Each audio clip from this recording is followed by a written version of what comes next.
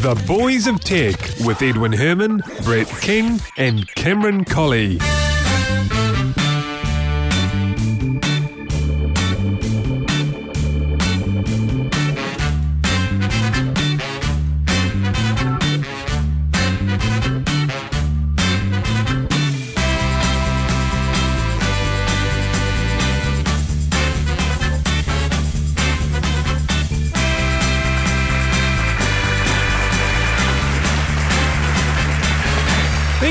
Thank you very much, and welcome along to episode 110 of The Boys of Tech for Monday, the 4th of April, 2011.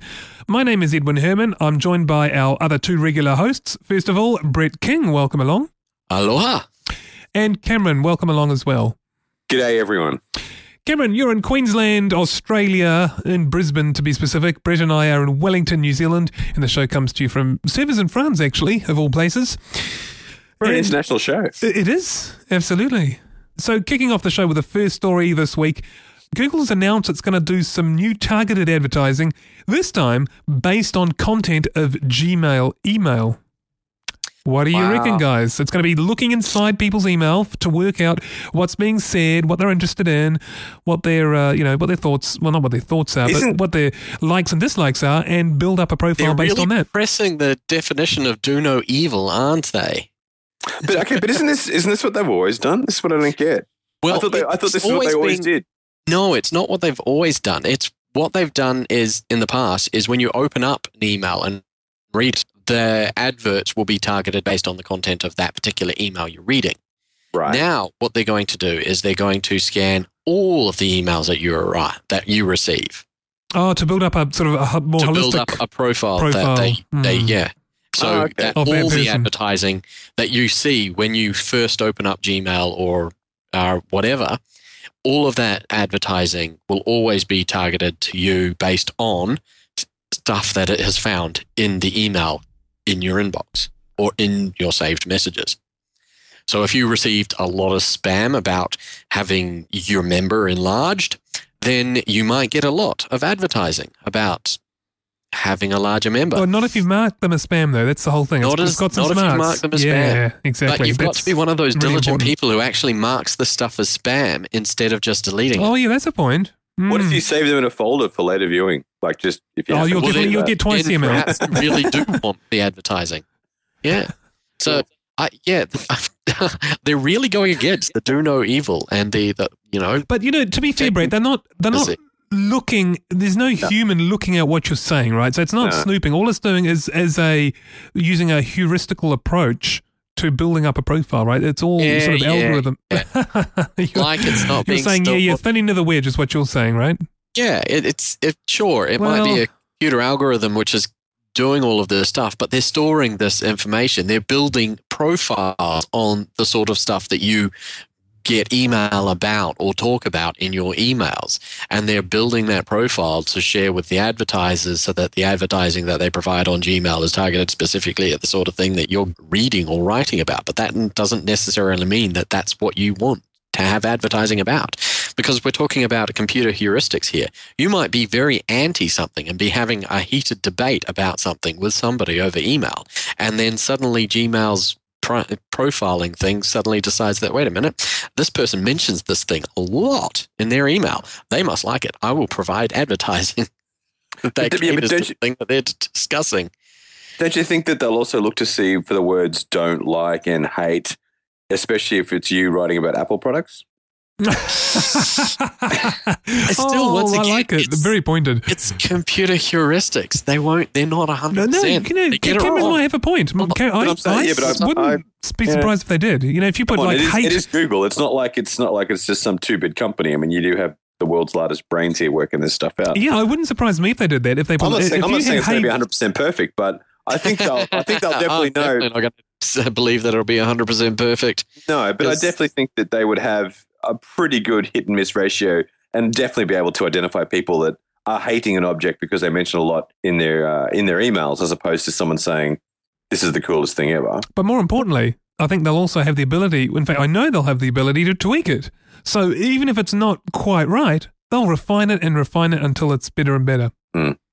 And you'll probably have something like for the first year, it'll be in beta, and underneath each ad will say, does this ad interest you? And you can click no, and then that way they'll start working out, oh, hang on, no, he's mentioning it a lot, but he doesn't like it. That's why he doesn't. Do you know what I'm saying? Like, I think they'll probably have some sort of that wouldn't surprise me if thumbs up, that's the thumbs case. down. Is this ad working for you? Is it? I think they won't get as much information as they think they're going to get, because a lot of people use ad blocking programs anyway, even with Gmail. So they're not going to get any of that feedback from a lot of people. Well, actually, that's a good point too, isn't it? It's if you've also got ad going to blocking be software. It's also going to be an opt-out system, not an opt-in system. I'm very anti opt-out systems, things where they force you into something. Yeah, but no one's forcing you to use Gmail. That's the other thing. I mean, you can ditch. Actually, Brett, I've got to ask you this: do you use Gmail over this? Well, do you use Gmail? Yes, I do. Are you going to ditch it over this? You yourself? Would you? Well, I don't use Gmail for anything personal, really. What do you use it for? It's the dump. Oh, I need to put in an email address. Oh, right. Yeah. Okay. Yeah. Okay. Like, I play a lot of online games, and they all need you to have an email address. So you use that one, right? That's your duty account. Email address, which just whatever it goes to. Right. When you sign up to Facebook, you got to have an email address. Well, go off to Gmail. Okay, I'm with you. See, I use it for both personal and for work. And what about you then, Cameron? Do you mind? What? Would I mind? No. Would you mind about the? No, because Brett's very much like a friend of mine, and we have these arguments all the time. Because he's worried about, Google just becoming this big evil corporation that are just going to try and, rule the world. I'm sort of think, look, I'm going to get ads anyway. I'd rather they be targeted to supplements. I was going to make that point. I was going to make that very point, saying, look, at the end of the day, if you choose to stay with Gmail and you don't have, ad blocker software, you're going to get the ads. So would you rather have ads that are completely irrelevant or have ads that you might interest you? Yeah, and my friend says, but what if they could scan, if they could just drive past your house and scan every product you own, and then they would direct all those ads based on what you've already previously purchased. So I'm like, yeah, that's great. That way I can see ads for stuff I don't want. Yeah. Nah. I am one of the people who actually values their privacy. Yeah, that's privacy. What brand of soap I use is my decision. It's got absolutely no relevance to anybody else. If I want to buy their brand, then they should just make their brand more attractive. That's right, but that's how they're going to do it. You buy soap, so then they've got to come past and do a house scan and work out what brand of baked beans you buy and other things, and that way you get ads. And what other things you're doing in your home? No, it won't be doing that. It's purely based on a barcode situation, and they just scan what you're looking at. That's what you think. Oh, come on. We have already had, big things where people have said one thing happens. And for instance, a lot of the stuff that's come out of WikiLeaks is showing that actually the complete counter to what people have been said was happening with data is actually happening with data. So people are misusing stuff. People are having completely different... I, for one, welcome our new Google overlords. I say they can get stuffed. They're not going to read my emails. I say we talk about the BBC being sued by Tesla. I like this.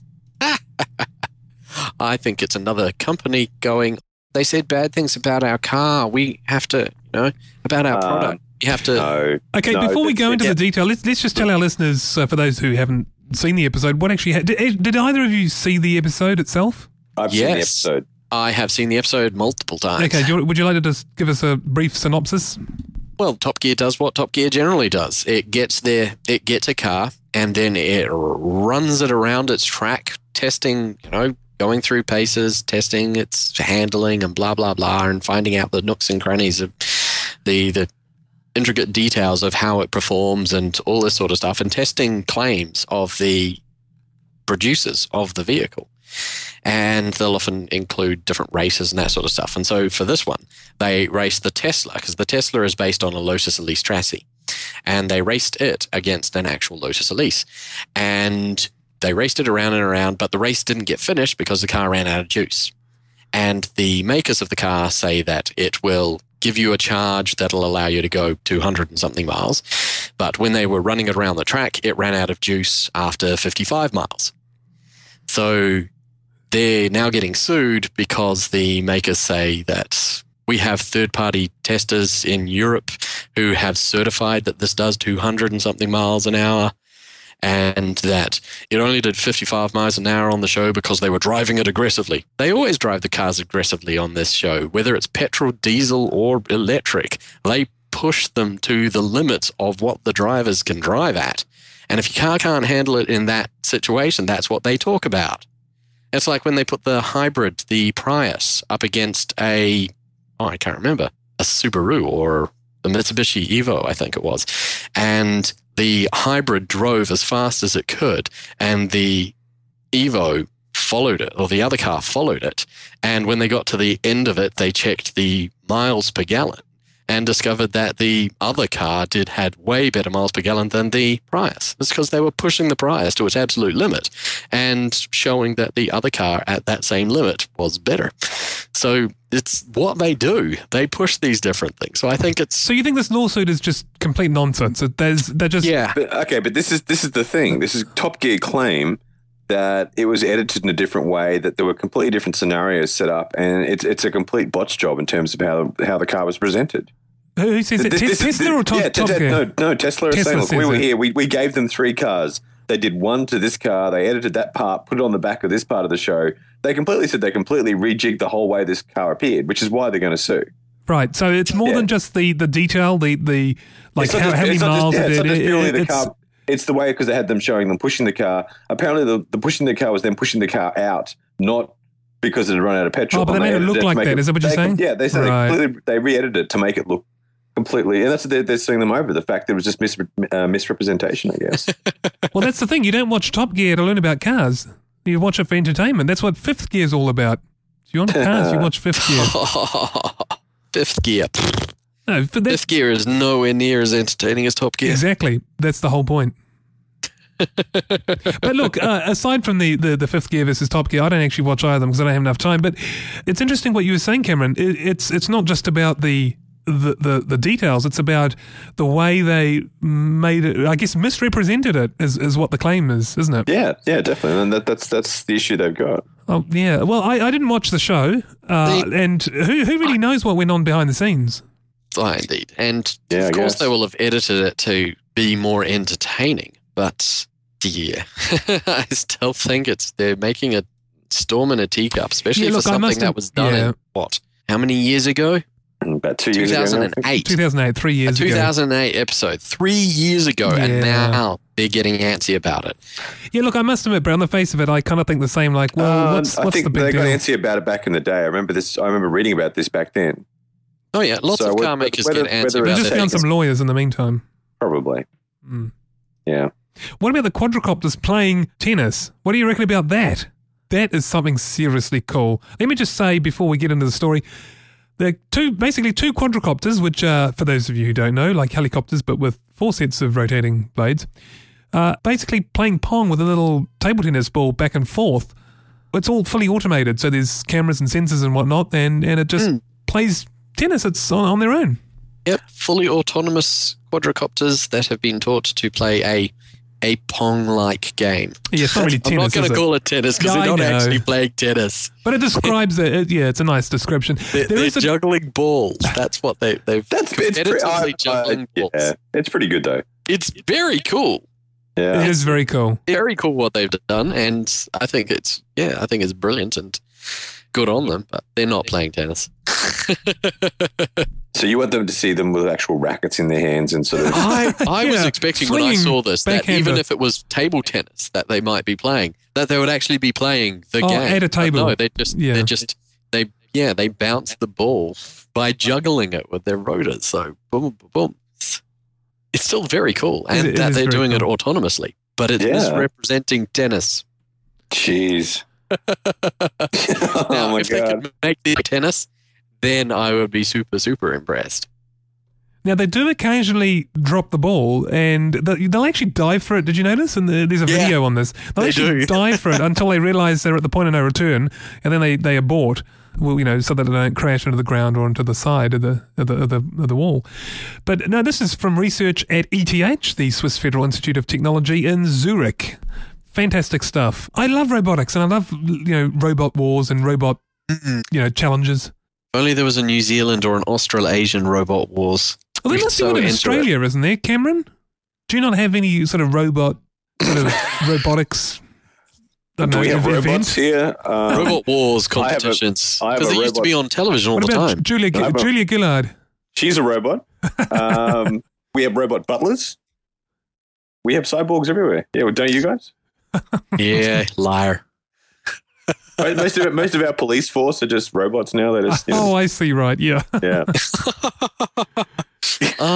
So they've made robots which sit in cars drinking beer.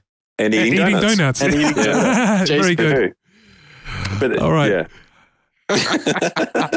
I'm going to move the conversation right along. Cameron, you sort of brought this to my attention that last week we talked about the new .xxx domain, which was going to be for adult content. India's announced that it's going to be the first nation to block the entire domain. Yes, apparently. Yeah. India says no XXX for us. Well, pornography is illegal in India. Is illegal in India. Yeah. Oh, okay. There we go. Well, that makes sense that they're going to say none for us. Yeah. It's always funny because most pornography film titles are based on real film titles.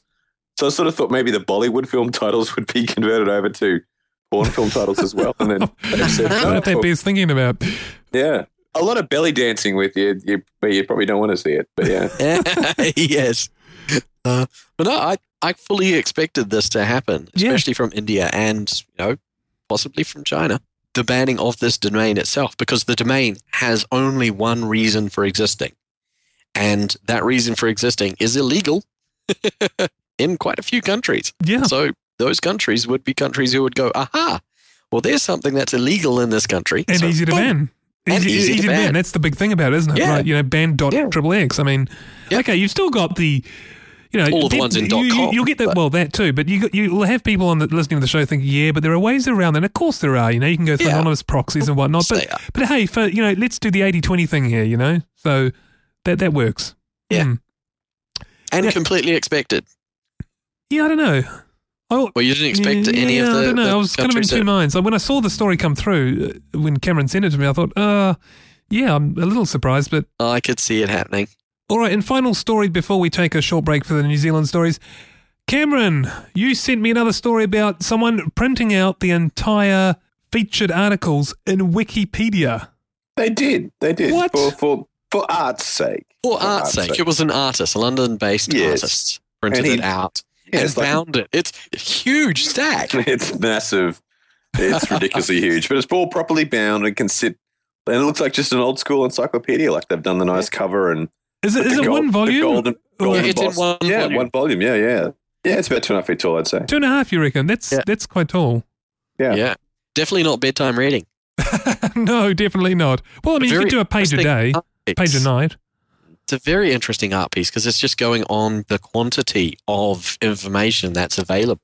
And this is just the features articles on Wikipedia.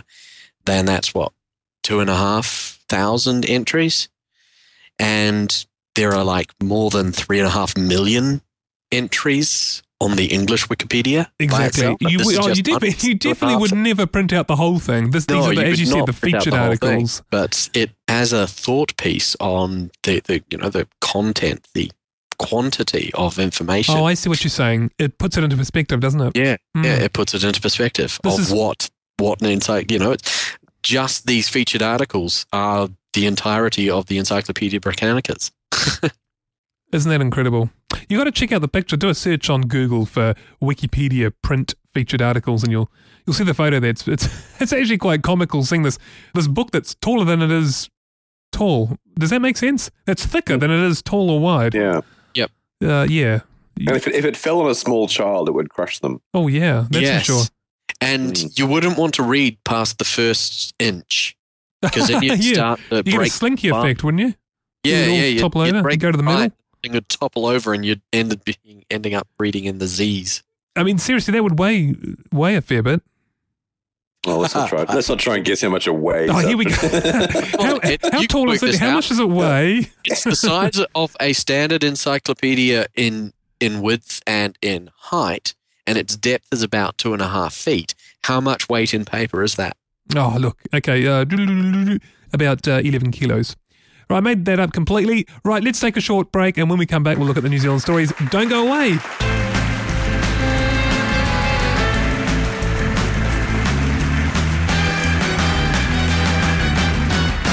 All right, welcome back. And we're joined by Grant Odgers from SwiftPoint.net. Welcome along, Grant. Thank you. Now, Grant, we've got you on the show because your company, SwiftPoint, won an award at CES, the CES Innovations Award, for a new type of computer mouse. We certainly did. Yes, that was back in January, just after New Year. Now, the thing about this mouse is that it's different from... I've never seen any other mouse like this. It's unique in its class. Can you tell us a little bit about... Because this is going to be very difficult to do because this is an audio podcast, and I'm looking at this mouse thinking it doesn't even look like a mouse, but it is a mouse. Can you perhaps describe it to us in an audio-friendly way? Yeah, that is difficult to describe visually. It's probably easier for me to describe the benefits. So it's very small. It's about the fifth of the size of a typical mobile mouse. So very small. And because it's designed to fit your fingers in more of a pen grip, then it has a whole lot of unusual curves that you don't normally see in a mouse. But yeah, I mean, the function is really the important thing. And it was really... The interesting thing is it was designed around the function side of things as opposed to the form of it, I guess. So, and the function is unique as well because it's small enough and comfortable enough to use on the palm rest of your laptop, which makes it quite unique, which means you can sort of use it in any location. So you just said before the position of your hand is pretty much the same as what you would do if you were using a pen to write. So presumably that's got some benefits in its own. I mean, less yes. that kind of thing? Yeah, there's we didn't really specifically design it for, RSI sufferers, but we've had a lot of feedback from our customers, finding that it's more comfortable than their regular mouse. So that was a nice bonus. And it really means that you can use your fingers and your hand in a more natural position than you do with a regular mouse. And with using your fingers as opposed to a hand grip, there's more sort of accuracy and finer movements that you can do, just using your finger movements. So, there's definitely some good advantages on the comfort and accuracy side as well.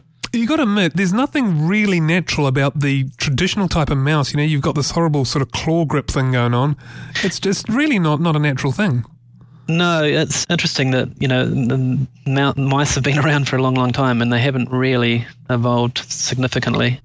And one of the things which some of the bigger peripheral manufacturers try to do is to try and make mice more portable for laptop users, and they did that simply by just shrinking them down. Yeah, same form factor, just a shrink version. It's almost like taking a chair and making it smaller and assuming that it's still going to be comfortable. Yeah, and there's this thing called a claw grip, which as you get smaller and smaller with a mouse, your fingers become more and more sort of clawed around, and really after sort of about 15 minutes with a really small mouse, it gets really uncomfortable. So, we're just taking a different approach, thinking more of a pen as opposed to a mouse. I think we should really direct people to your website to see this because, as you say, it is really hard to describe on an audio podcast. You kind of have to see it. And you've got a good little video on your website. So that's SwiftPoint.net? Yeah, or futuremouse.com is actually the website that we publish. If you do SwiftPoint.net, it will redirect you there, though. So futuremouse.com. Now, I've got to ask you, how did you actually come up with this design? I mean, did it just pop into your head one day and you thought, this is it? Or is it something that sort of developed and evolved over a period of time and testing?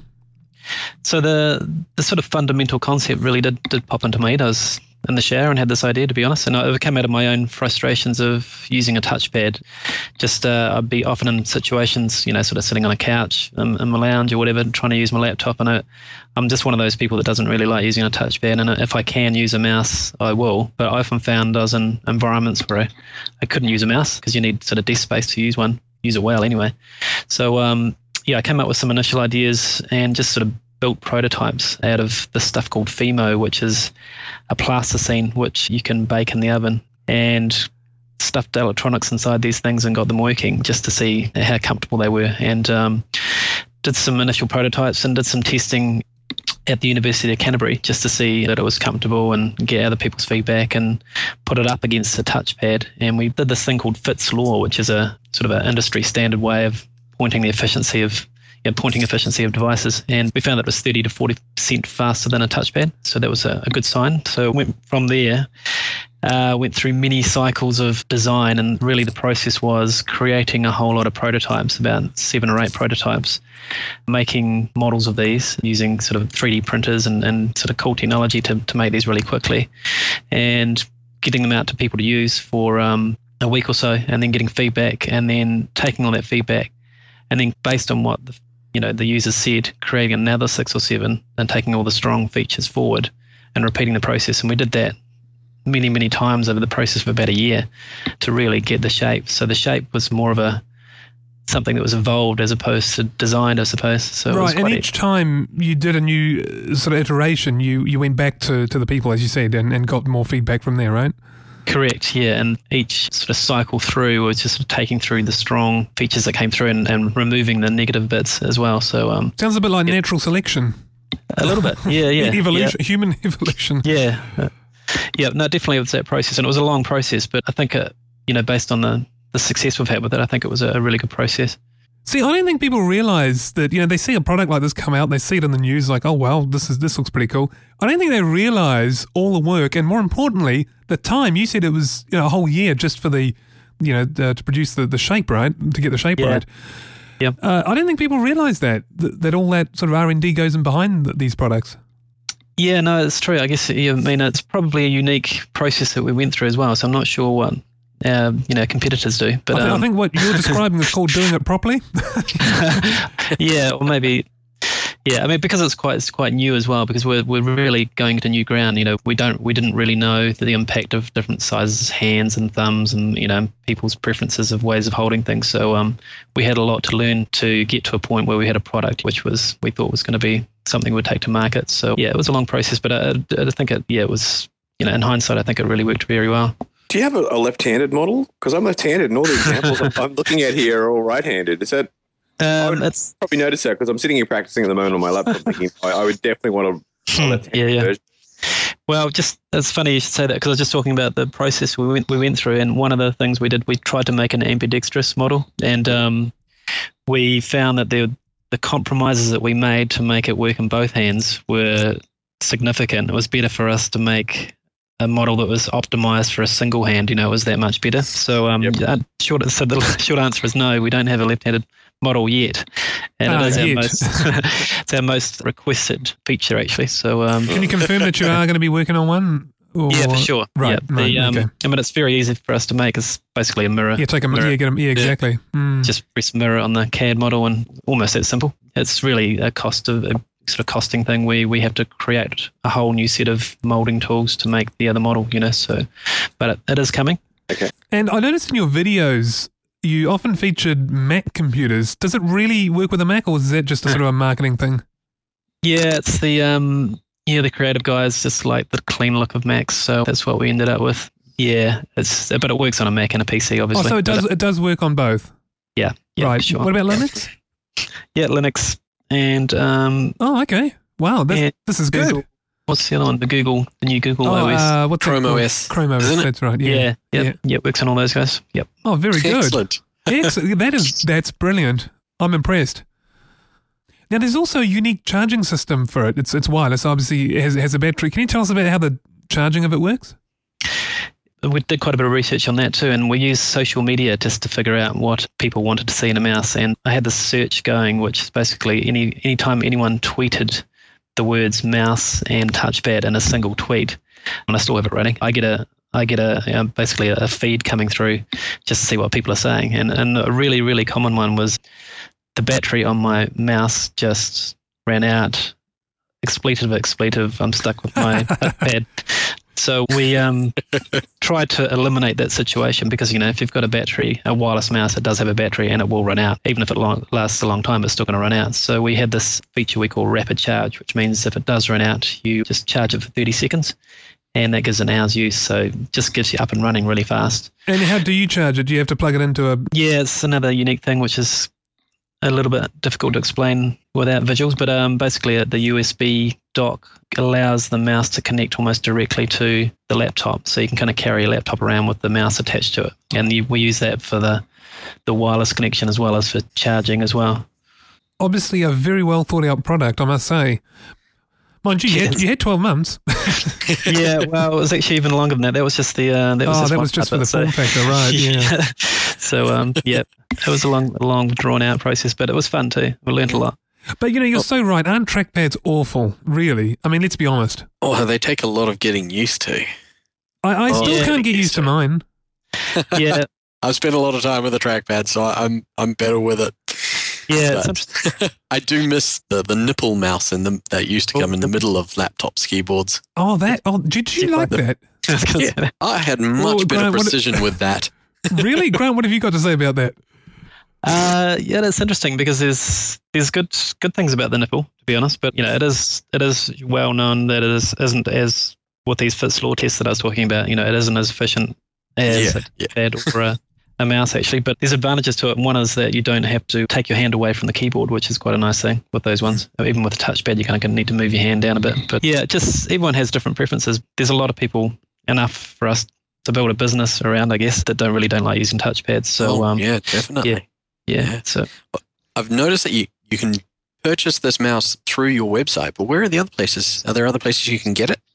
Our whole sort of go-to-market plan was really based on direct sales first, which is really just the website. And because it's such a different-looking thing, we thought, early adopters would be a little bit less skeptical about it and be prepared to try one out. And now we're moving into more sort of mass market. Just trying to think if I can mention some of these yet, but probably not. But there's a couple of big ones. Basically, it'll be in all in New Zealand anyway, and many stores around New Zealand. So pretty much everywhere in New Zealand. Right. So major stores in New Zealand, we can say. Yeah. Yep. Okay. And also just inking the deal on a US deal with a big chain there, which basically means thousands of stores around the US as well. So is that Walmart? It's up there. So, but I can't really say which one it is. That's one of the big ones. So cool. Yep. And what about Australia? That's going to be another few months away. Oh, really? Yep. Yeah. We're just here. We're right next door. We're just here. Yeah, I know. Jeez. You can buy it online. Yeah, buy it online, Cameron. I got to pay for shipping.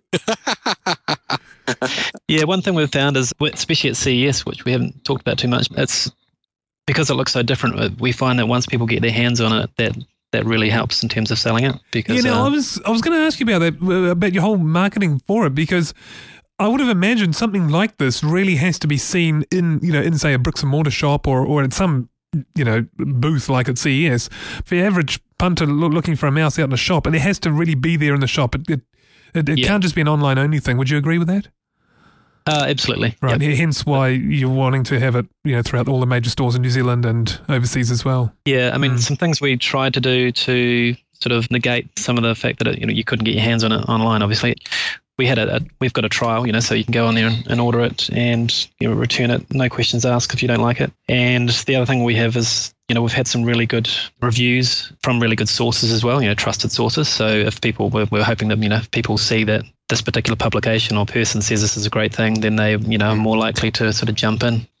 But yeah, it's been pretty good online, but ultimately we've got to be, on the shelves in the stores and getting people using them in there. Yeah. Have you started shipping yet online? Yeah, we've been shipping for a few months now. So right. Yeah. And have you seen any, what would you call it, independent kind of reviews, from the blogosphere come up? Not ones that you've authorized. There have been tons. Just did a Google search for it. God, there are a lot. It's been getting really good marks from all these different places. Yeah, it's been great. We've had some really good feedback, and some, really well-known publications, Wall Street Journal, Popular Science. We were voted one of the 100 best creations of last year. Brilliant. Some really nice feedback. Engadget, which are probably the people that listen to this, people follow Engadget. We've got good reviews on there as well. So you probably won't want to talk about this, but I'm going to ask you anyway. If anything, what is the most negative point that comes out in these reviews? I mean, from the sounds of it, and Brett's just confirmed this, that they're by and large very positive. But the people often do when they do a review try and point out, well, what are some of the cons? So what is, I guess, one of the cons that does crop up in amongst all the good stuff? Left-handed is one. And okay, right, yeah. Price is the other one they pick us. Price. Yeah. I thought it was a good price because actually, do you want to tell us your retail price for New Zealand? It's $99. Nothing wrong with that. Which we have, basically we launched with a price which was higher than that. So as we've increased volumes, we can bring the price down. So do you think those comments are from the initial high price? Right. Yeah, we hope to bring it down more as we increase volumes again. I mean, I think it's somewhat, reviewers always have to say something negative. So it's almost like if they can only find price, then you're happy. Yeah, absolutely. Yeah. If the one negative thing they're saying is price, then they really have nothing to say that's negative. That's really what it comes down to. And I think personally, 99. If I'm not a heavy mobile, user, so for me, the desktop mouse I do with just fine. But if I was, I don't see why I wouldn't fork out 99 New Zealand dollars for something like that. And it's only $89 for me. Yeah. Yeah. All right. All right, let's talk euros now. It's probably only about 20 euros. No, actually, I better not say that because people might think it really is. Grant, what did you think of CES in general? I mean, the videos that I've seen all look really amazing. It just looks like an amazing place to hang out for a week or so. It's in Las Vegas for a start, but just the coolest technology around. Did you get to go? Was it good fun? Yeah, we went, and it would be more fun if we weren't so busy, I guess. We're basically, it's pretty full on, and we were busy, which was good, so. Next time, don't design such a popular product. Yeah, right. But I mean, I did get to walk around the show, and it's just an amazing spectacle, really. So the big guys, the Microsoft and Logitech and Sony, they just pump so many dollars, and it's just really impressive stuff. So we had some of these guys have display areas that are the size of a football field, really, and we had a 10-foot by 10-foot stand. So, but it is quite. Yeah, it's a sort of cool place if you're into technology. You're in heaven, really, I guess, if you're there. So, yeah, we got to get there, I reckon. Yeah, we got to go. I'd recommend it. And just once, at least. Vegas is cool too. Yeah, yeah. Yes, Vegas is very cool. Now, you've been, haven't you, Brett, to Vegas? Yeah. Can you tell us what happened, Brett, or does it have to stay in Vegas? Well, half of it has to stay in Vegas. And a lot of my money stayed in Vegas. The money stays in Vegas. Funny that, isn't it? It's always the way. So, Grant, it's always good to have some really good Kiwi success stories on the show. I want to congratulate you, first of all, on the CES Innovations Award. And also, thank you very much for taking the time to join us on the show. Thanks, Edwin. I enjoyed it. Thanks very much for having me on. It's our pleasure. And I'll definitely look out for those in the stores when they're available because I want to play with one. I'm one of these people that have to, hands-on first, All right. Yeah. You'll enjoy it, I'm sure. I'm sure I will. So thank you once again, Grant. Thank you. All right, bye-bye. Bye. That's a seriously cool little product, that. Very different to anything I've seen before. Yeah, so you got to check it out at futuremouse.com. That's futuremouse.com. You've really got to see it. And like I say, there's a video on that site, so check it out. And it kind of speaks for itself. Yeah. You could also see some people have done some video reviews of it on YouTube.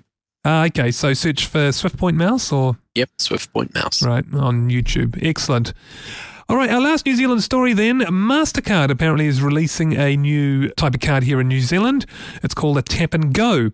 And it works, it's basically an RFID card. You simply hold it up to the terminal. No PIN number required, no signature, nothing. Your payment's made. Provided, of course, it's under the threshold of $80. What do you reckon, guys? Go wild. It's pretty neat, but it's not just hold up to, it's press it against. That's the whole point of the Tap and Go.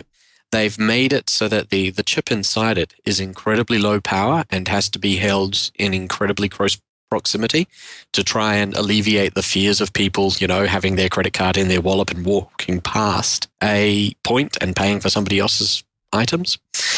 So they've said incredibly low power. Well, I mean, it's like security doors, isn't it? In hotels and whatnot, you can't just walk down the corridor and doors fly open, or even your own door flies open. It doesn't.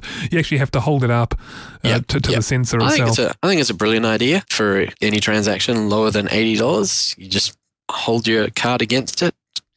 I think it's a brilliant idea. Yeah, I can't floor it either. I've said this for a long time. Like here in Wellington, at least, we've got a system for the buses that uses a similar concept. You hold your card up to the sensor.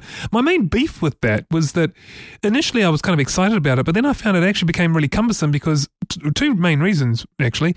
Number one, you had to keep topping it up. And number two, it's an extra card. Now, with a MasterCard, if this is my credit card and my RFID sort of tap and go in one, I don't need an extra card, and nor do I need to top it up. Solves two problems. But you still have to pay it off. It is MasterCard. Oh, no, yeah, okay, yeah, you have to pay it off, but I mean, you don't need to top up first. You don't need to I've run out of credit. You've got whatever credit limits you have on your credit card, right? So that could be $1,000, $500, whatever, $2,000, but you don't have to put money on first and on a separate sort of system. Yeah. Cameron, what do you think? I like it. I mean, I like the whole touch and go technology. I think that's going to be cool. Do you have anything like this in Australia already? Because I know some of the we do, but not for credit cards though, right? Not with the banks I'm with. I think for credit cards and debit cards and stuff. Oh, you do? So there's no swipe or PIN number or anything? No, anything for under $100, you just tap it, and it's called tap and go over here. So if it's $100, under $100, you tap it, and it's basically just authorized. I think it's pretty good, and what I like specifically about it is that they're not altering their fraud policies or anything like that. It is still, if it's being, if your card gets stolen and has fraudulent uses, or if somebody pinches it and returns it and does fraudulent uses, you still don't have to pay for those, even though they're under 80 and they have no authorization connected to it. So they're still not going to make you pay for that. And it just means that you can't misplace your card if you're one of those people who only uses a credit card rarely, misplaces their card and doesn't notice for the last month that somebody's been paying for all of their groceries with it because they can get away with it not having to put a signature or do anything else. I think that's good. Yeah, that's one of the main benefits about this card, really. The thing is, I'm kind of with Visa, and I have this, I don't know why, but I kind of like Visa. I like Visa too. I wouldn't switch to MasterCard purely for this. No, you see, that's what I'm saying. I wouldn't either. But I don't think really it will take long before Visa to come up with the same technology. Well, I can't explain why I like Visa, but I like Visa. And yeah, look, I'd wait for Visa to come up with this technology. Surely it can't be that long. I don't think so. I mean, it's, as soon as MasterCard are doing it, which they are, surely Visa will be in with a matter of months, I would have thought. The only cards I really would never switch to ever is American Express here in New Zealand because no one accepts it. Yeah, precisely. No one takes American Express. They've also got some silly policies. Yeah, the charges are huge, phenomenal compared to Visa and MasterCard. I wonder what happened to them. I wonder why they just faded away. They used to be big. Are they big in Australia? Well, they're still big in America, but they're not big anywhere else. I wonder if they're just concentrating on the American market, which is a sizable market, really. Oh, yes. So, but it's strange that they don't. Yeah, I don't know. It's a bit weird. But I think it's because all the other, they wanted to stay as American Express. Like you had to get just an American Express card. You went just through them, whereas Visa and MasterCard almost sold the licensing rights to their stuff to other banks. So American Express you can't get through a bank, can you? You have to go. No, I think direct? it's just you just have to get them through. You have to apply to American Express. You have to apply to an American Express card. Yeah. Oh, yeah. I see. So maybe that's some sort of status, or is that what you're saying? Well, no, I think that all cards were like that originally, and then MasterCard and Visa went, hang on a second, let's just try and do deals with local banks, and then when they issue a credit card, it will be under our branding. Yeah. So you get over here, you get your Westpac Visa, your Westpac MasterCard, your ANZ Westpac, your ANZ MasterCard. You can't get a Westpac or ANZ American Express. You have to go to American Express. Yeah. Oh, I see. American Express is their own thing. Even though your Westpac MasterCard is still technically processed through MasterCard. Yes. It is just issued and facilitated by Westpac.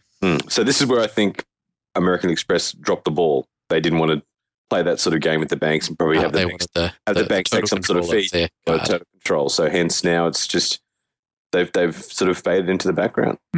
Hence the reluctance of merchants to take them on, and therefore you get a situation like this where you just can't use it in many places anywhere other than America. Almost. What about Diners Club? Because you always see that on the list, but no one ever has. Always see Diners Club, but I've never actually seen a Diners Club. I haven't either. I've never seen one of those. I've seen the Diners Club, MasterCard, Visa, Diners Club. Yeah, the logo. Yeah, I want to get one. I want to get one just to be part of the elite. Hey, people look at you like, what? Here's something about retro. I don't know if you have this in Australia, but in New Zealand there was BarterCard. Do you remember that? Yeah. Did you have that as well? BarterCard. Yeah. That's a bit retro, isn't it? It's a bit. Oh, I never still around. That. They're still around. Yeah, they're still around, but as I understand, they're not particularly doing very well. No. Well, I think this will be an interesting thing to see what the counter is to this tap and go thing. How many people, the criminal element has always come up with some amazing different things to try and get money out of people using the different technologies. We've had skimming machines for your ATM cards and that sort of stuff. Now, they've specifically made this low power, so it has to be very close to a machine to get a transaction made. Mm-hmm. So I wonder what sort of cunning ways criminals will come up with of getting people to unknowingly put their card near somebody. Social engineering. Easy. Perhaps. Easy. I've already thought of an idea. Okay, kids, listen up. What you do is... this is where the lawsuits start coming there. You know, like through most shops, they have those things that they're like those white security stands that you walk through and they'll beep if you've taken some clothing or something. Yeah. I reckon if you just attach something to one of those, so as people go through, handbags are generated at waist level. If you attach I reckon it has to be closer than that. It's too low power. It's too low power. They specifically say. Well, we don't know, but we think so. It has to have contact with it. Yeah, I think.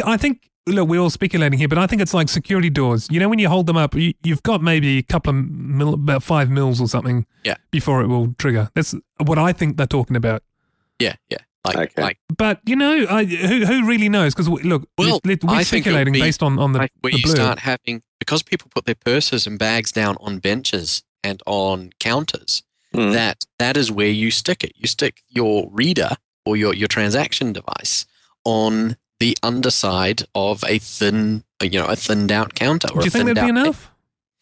Well, yeah, because if it's on your wallet, I keep, for instance, my security card, I keep it in my bag, and I just hold that particular side of my bag up against the sensor.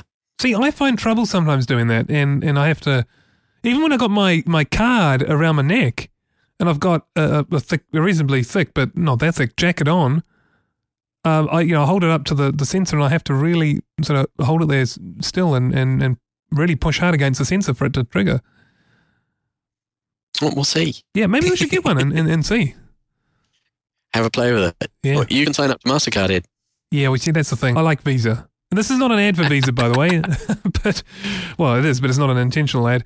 All right, look, that's pretty much it, I think. Cameron, I want to thank you very much for joining us on the show once again. No problem at all. And Brett, also, thank you very much for joining me on the show. No problemo. Okay, that was episode 110 wrapped up. Thank you very much, everyone, and hope to see you again next week for episode 111. See you then. Bye-bye. Bye-bye. Bye-bye.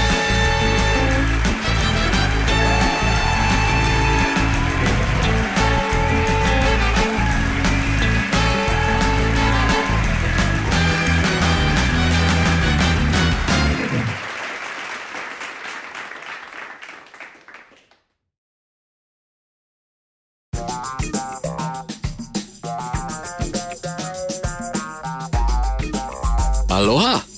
And also... Sorry, I wait every time, and every time he says a hello, I just lose it. I don't know why. Why? I don't know. It's because it's different every week. It's just a different hello. Yeah. I don't know. I just sit here and I just can't help myself but burst out laughing every time. Sorry. Sorry, it just makes me laugh. It just cracks me up. Incredibly low power. Oh, hang on, sneeze there. Yeah, sorry. Yeah. I couldn't. You couldn't find the mute button. Pass that up. Where's the mute? It's like... it just came out of nowhere. I thought, it's like when sorry about that. It's like when you're in a lift and someone's coming and the doors are closed. Where's the open door button? Because they all have different symbols. Scrambling to push them all. Sorry, Brett, once again.